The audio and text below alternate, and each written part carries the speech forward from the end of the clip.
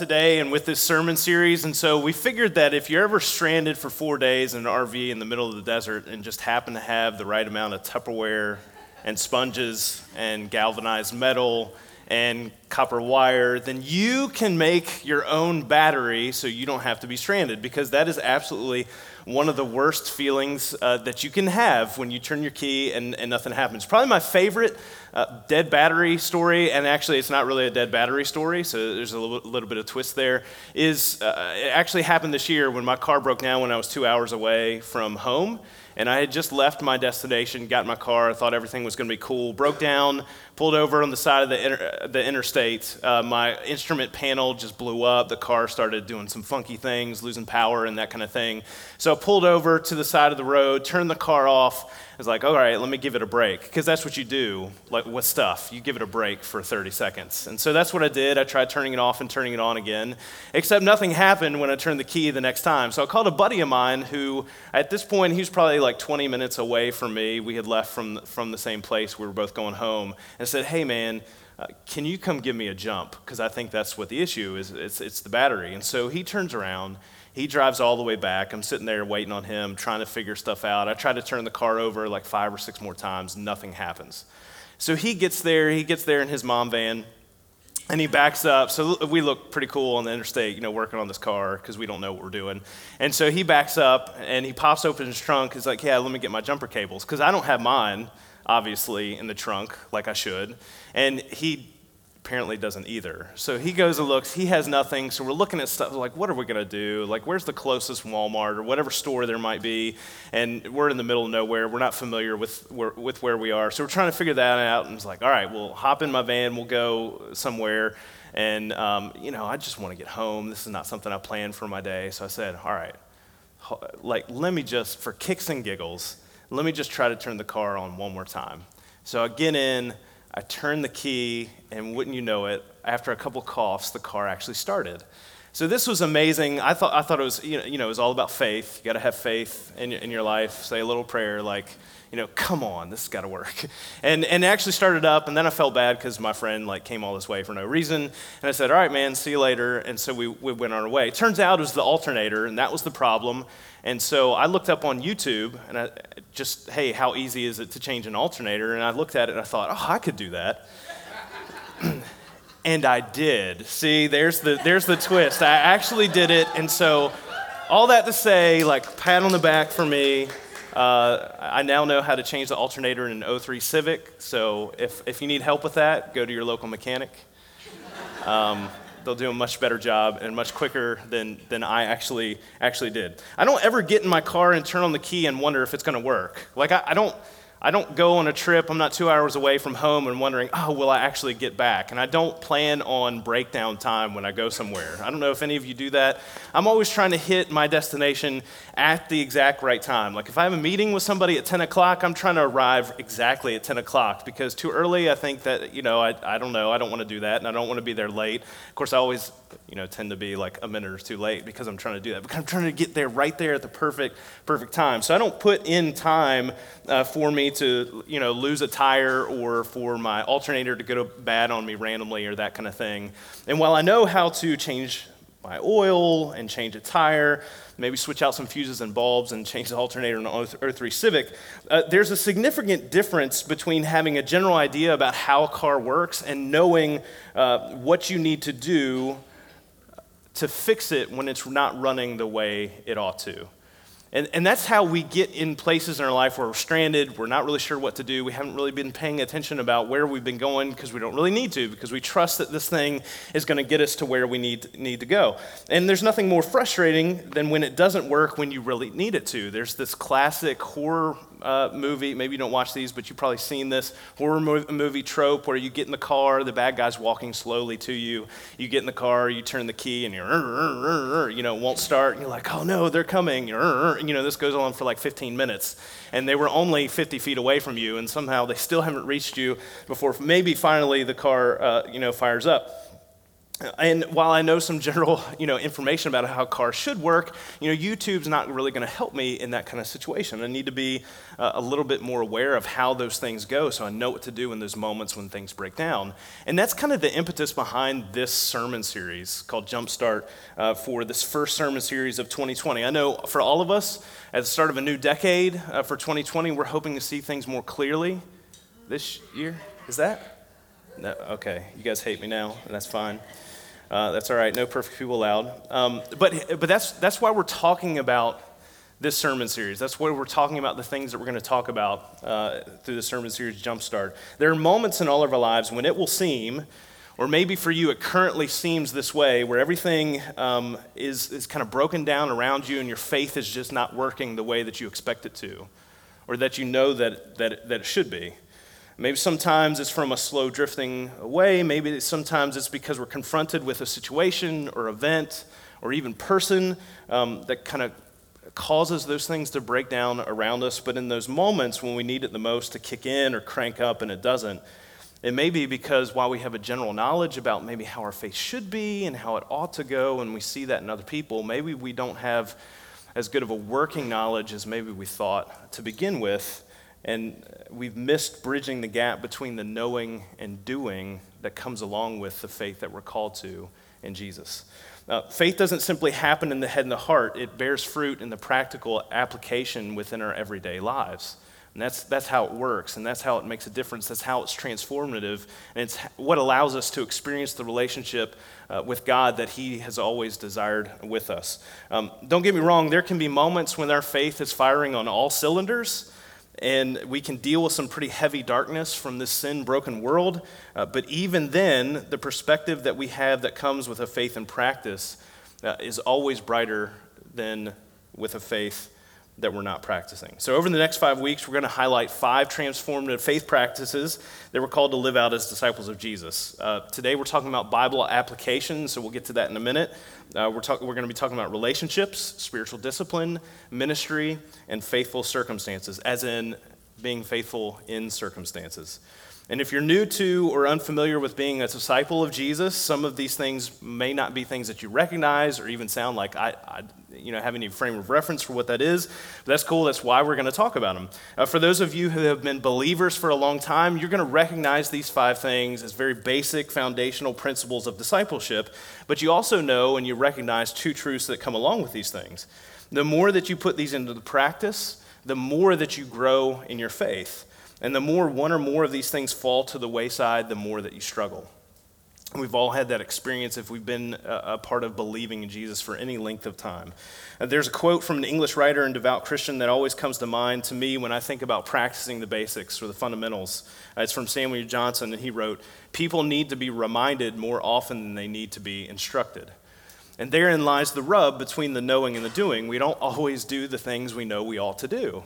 And then we face the consequences of those things down the road. They will leave us feeling broken down. It's true physically, it's true emotionally, but most of all, it's true spiritually. And it comes from, and I don't know, maybe I'm just talking about myself, maybe this has just been my experience, but there's a little bit of pride, maybe a little bit of arrogance that we experience with something that we're familiar with over the course of time. We think, oh man, I'm advanced enough where I don't need some of these basic, fundamental things anymore in my life because I know what I need to know and I can kind of move forward in life. And yet somewhere along the way, if that foundation has cracks or we've been neglecting it or we've never built it, it will be exposed in us. And so whether for you it will be growing the roots of faith deeper and stronger or jump-starting some things that have fallen out of use, or maybe this is a starting point to something brand new in your life as you're kind of discovering and exploring who God is, I'm praying that this series is going to have a significant impact, even though it's about basic fundamental things, that it will have a significant impact on this family of believers, because I know that if we allow ourselves to be guided by the Holy Spirit in these areas, it will be transformative for all of us. Now, before we jump into Bible application, I just want to, talk about even something more basic than those 5 things that we must start with. The cornerstone of this foundation that we put into practice is Jesus. And I know, that might be one of the, that's kind of an all duh moment. But believing that Jesus is who he claims to be, that he's Lord, that he's Savior, that he's King, is the impetus behind why we might bother doing anything at all with our faith. And so being reminded of that is pretty important, that God, as our Creator, extends his grace and mercy to us through his Son to die in our place, to bear the consequences of our sin that separated us from him, is the inspiration behind our desiring God and wanting to develop our relationship with him. The gift of the Holy Spirit as our helper and counselor and advocate works in and through these 5 transformative faith practices to guide us into the relationship God desires with us. And so it only makes sense that we start with one of the basic things that helps us to know that, remind us of those things, and knowing and practicing how God contextualizes the relationship that he desires with us, and that's through Bible application. And the reason I don't say Bible reading, because a lot of times at the beginning of the year we think, oh man, I'm going to start like a 1 year through the Bible thing, and some of you have YouVersion app and you're in a plan.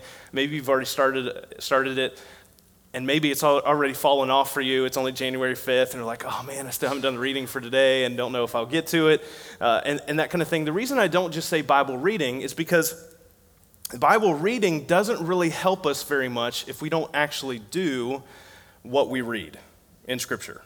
It's certainly the first step in knowing what God tells us about who he is and who we are. It includes also, though, who we ought to be and what we ought to do.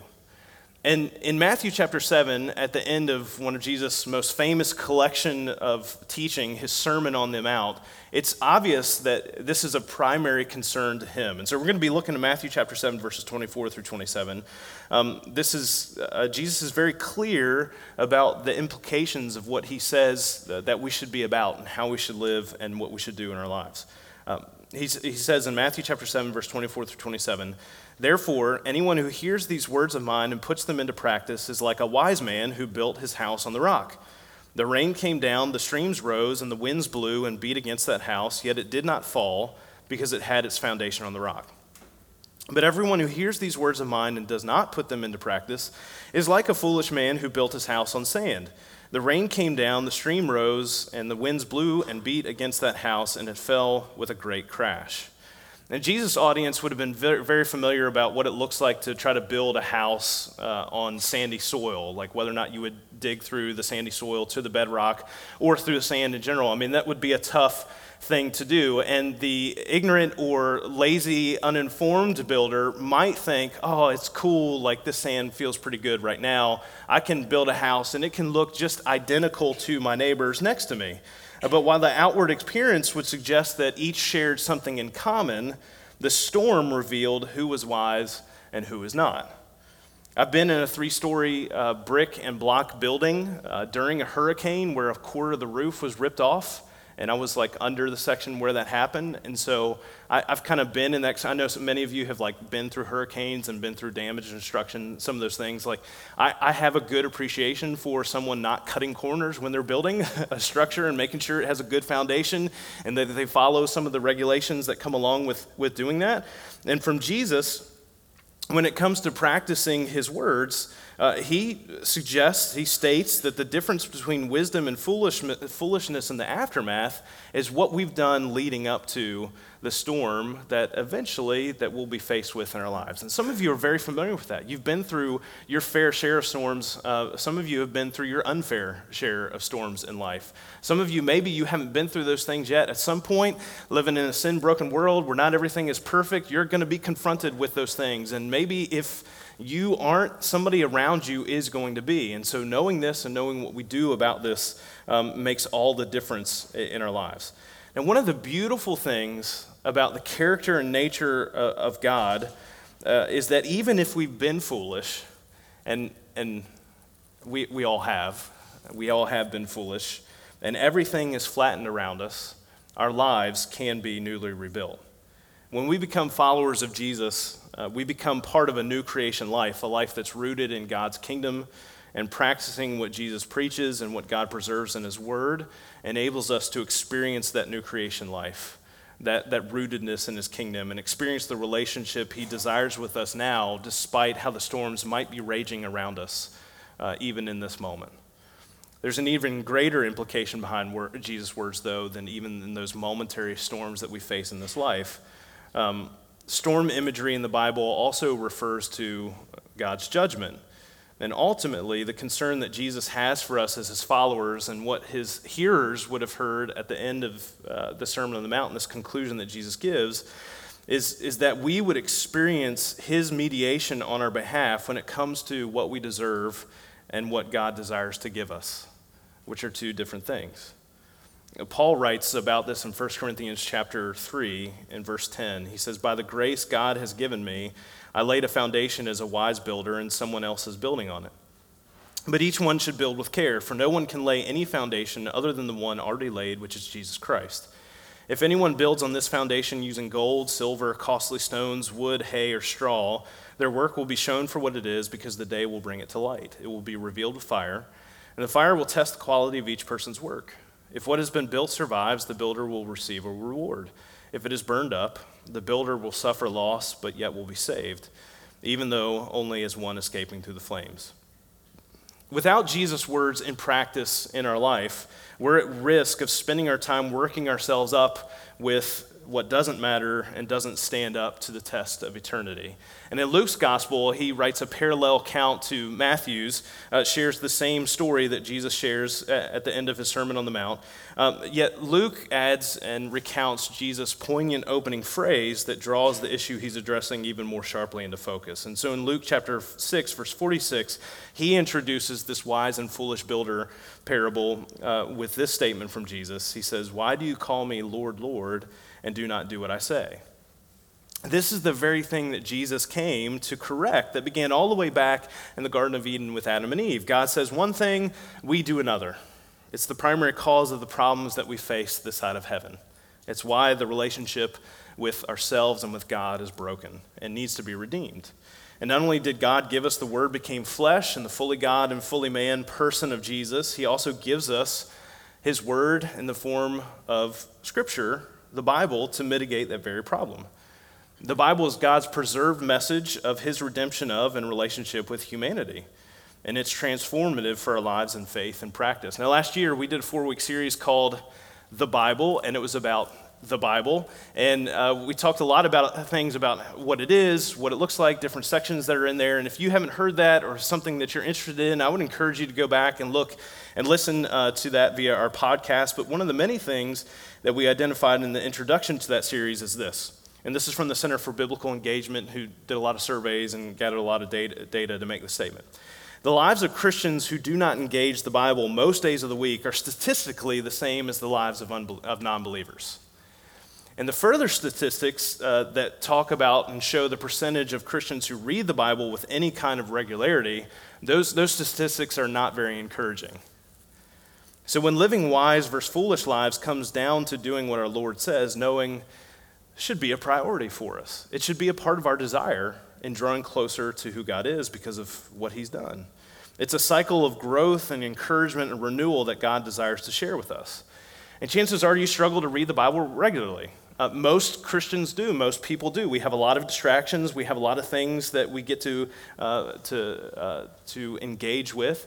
And it's clear through and some of the stats on Google searches that people put in for how to read the Bible and what it looks like, all that kind of stuff. It's clear that there's a desire to engage the Bible, but maybe you don't really know where to start. And so one of the things that we're introducing this year is a tool for our church to help out with that. And so some of you saw, and I know you were picking up and looking at some of the books that were out on the front of the welcome table, and it's called Core 52. And one of the things that we just bought a good number of them to make it easy for you to grab a copy of those. I mean, of course, you could buy one online or grab one on your Kindle or something like that. But one of the things that we want to encourage you to do for this year is to pick one of these up and engage with it. Core 52 is written by a former college professor and theologian, Mark E. Moore. He is one of the people that I go to for my study. He does a great job of connecting good academic scholarship with practical everyday application for what it looks like to live out our faith. And he's basically gone through the Bible, and he's selected 52 core themes throughout Scripture, and that's what this book is based on. And so each week as you go through this is for 15 minutes a day, Monday through Friday, and each week as you go through this, you're going to deal with one core theme throughout the Scripture. It's basically a 15-minute daily guide to build your Bible IQ in a year. And so this is what we've been talking about. One of the ways that you can jumpstart your faith or maybe start it anew is being familiar with who God is, his character, and his nature is how he reveals that through his word. And so this is a resource for anyone who wants to build confidence with God's word. You're not sure where to start. You're not sure where to go. You're not sure, what does this mean, and how do I deal with it? Think of this book as a primer to biblical literacy, not as a replacement to reading the Bible. Much of what you're going to be doing as you go, and if you choose to jump on this with us, is you're going to be reading the Bible, and it calls for 15 minutes a day, 5 days a week for 1 year. And so this is what a typical week would look like for this book. On Monday, you would read one chapter from the Core 52 book. On Tuesday, you would memorize a verse or maybe a couple verses from that text that you're going to be focused on for that week. On Wednesday, you'd read a couple more chapters from Scripture that deal with that topic or that theme. On Thursday, you would meditate on a few Scripture verses. And on Friday, you'd be challenged to take an action step on that theme, actually put into practice what that passage is talking about or what that theme is dealing with throughout Scripture. The truth is that the more of God's Word you know, the more that you'll grow and the more you'll be prepared to weather the storm. Bible engagement is the single greatest predictor of spiritual success. And so I just want you to imagine for me for just a second, because it's something that I imagine and that I desire and dream and pray for our church. Can you imagine if our entire congregation all bucked the trend of the statistics in Bible engagement when it comes to Christianity? What if our entire congregation all engaged God's word on a new level, on a more committed level? If you want to grow in your faith, then you need to engage the Bible on some level. The Bible is a big collection of books, and you may not be sure where to start. And this is just simply another tool, another resource like others that we've mentioned in the past to help you with that. And so I want to encourage you to engage with this. This is something that you can do with your family, certainly something that we want you to do on an individual level. It's 15 minutes, 5 days a week, and we can do this as a church family. Like this is something that is doable for us. And so we have these books out there. Again, you don't have to purchase it here. We're just asking for a $10 donation, which only covers the cost of the book. That does not put any money in our account here as a church. It simply covers the cost of the book. But of course, you can go on Amazon or get one on your Kindle or something like that. That's just for ease for you to pick up. The other thing that I will say is this: if $10 for a book is a financial hardship for you, especially, whatever you might be going through, maybe it's tied to one of the storms you're going through in your life. We don't want that to be a barrier for you to have this resource. And so we're happy to give you one for free, just like we do with all of our Bibles. Those are always free. And so you can take, if you don't have a Bible of your own, you can take one of those along this with us as well. And here's one thing that I'll say, and this may sound a little sexist, but guys, don't just be like, oh, I'll share with my wife. It's cool, and I don't need my own. Because I know how we are. I know sometimes we're like, oh, it's cool. I'll just borrow hers when she's not using it or that kind of thing. You get your own. Like, fellas, just step up a little bit. Be kind of a leader in that area. Make sure you have your own. There's places in there you can make your own notes, highlight. And this is something that could be life-changing and transformative for you. So I want to encourage you to do that. If you go to velocitychurch.info, we've got some other information on there for you. Some of it's a repeat of some of the things I mentioned, but there's also a website that's tied to this that gives supplemental video resources. You can track your progress. So there's some other resources that you can sign up. It's all free once you have the book and can be a part of that. So I want to encourage you to go to velocitychurch.info and read more about that. We also want to know if you're going to jump in with us, we want to know that as a church. We want to see how we're engaging with that. We'll give you you some occasional reminders and encouragement throughout the year through that. Maybe some other things will come along the way as well, but you have to sign up and be a part of it to find that out and to be in the know for that. And there are a couple other tools, though, that we've highlighted before I want to mention along with this as well. So we've got the Core 52 book. We've also got the Bible Project that we've mentioned, and YouVersion as well. The Bible Project is thebibleproject.com.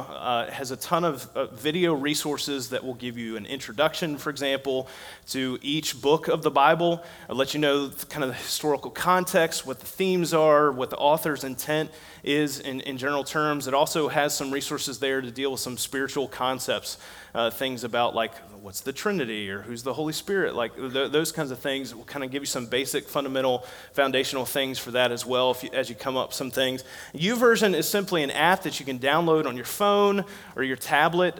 It has the Bible and a lot of different versions that you can choose and pick from. It also has a lot of different reading plans that you can engage with. And maybe you've never read through the whole Bible, and maybe that's something that you want to do, and that's something that will send you reminders. It'll be a great resource for that to jump in as well alongside of this. Knowing more about God ultimately is meant to cause us to be more like Him. Because ultimately, like when it comes to creation and what God was accomplishing, is one of the things that He says is, hey, let's make humanity in our image. Let's have this connection that we make with each other and with these created beings that are a reflection of the character and nature of who we are. And so one of the things that happens to us when we engage more and more with who God is through His words, that we become more and more like Him. And that's one of the desires that He builds in to us as His creation. And so I want to close with this thought from James. It's from James chapter 1, verse 22 through 25, and here's what he writes. He says, "Do not merely listen to the word and so deceive yourselves. Do what it says. Anyone who listens to the word but does not do what it says is like someone who looks at his face in a mirror, and after looking at himself goes away and immediately forgets what he looks like. But whoever looks intently into the perfect law that gives freedom and continues in it, not forgetting what they have heard but doing it, they will be blessed in what they do." And so my encouragement and challenge for us as a church and as individuals is this. May the knowledge of Jesus and what He has done for us inspire you and inspire me to become the people God desires to be in relationship with. Let me pray for us as a church as we consider how this might jumpstart our faith. God,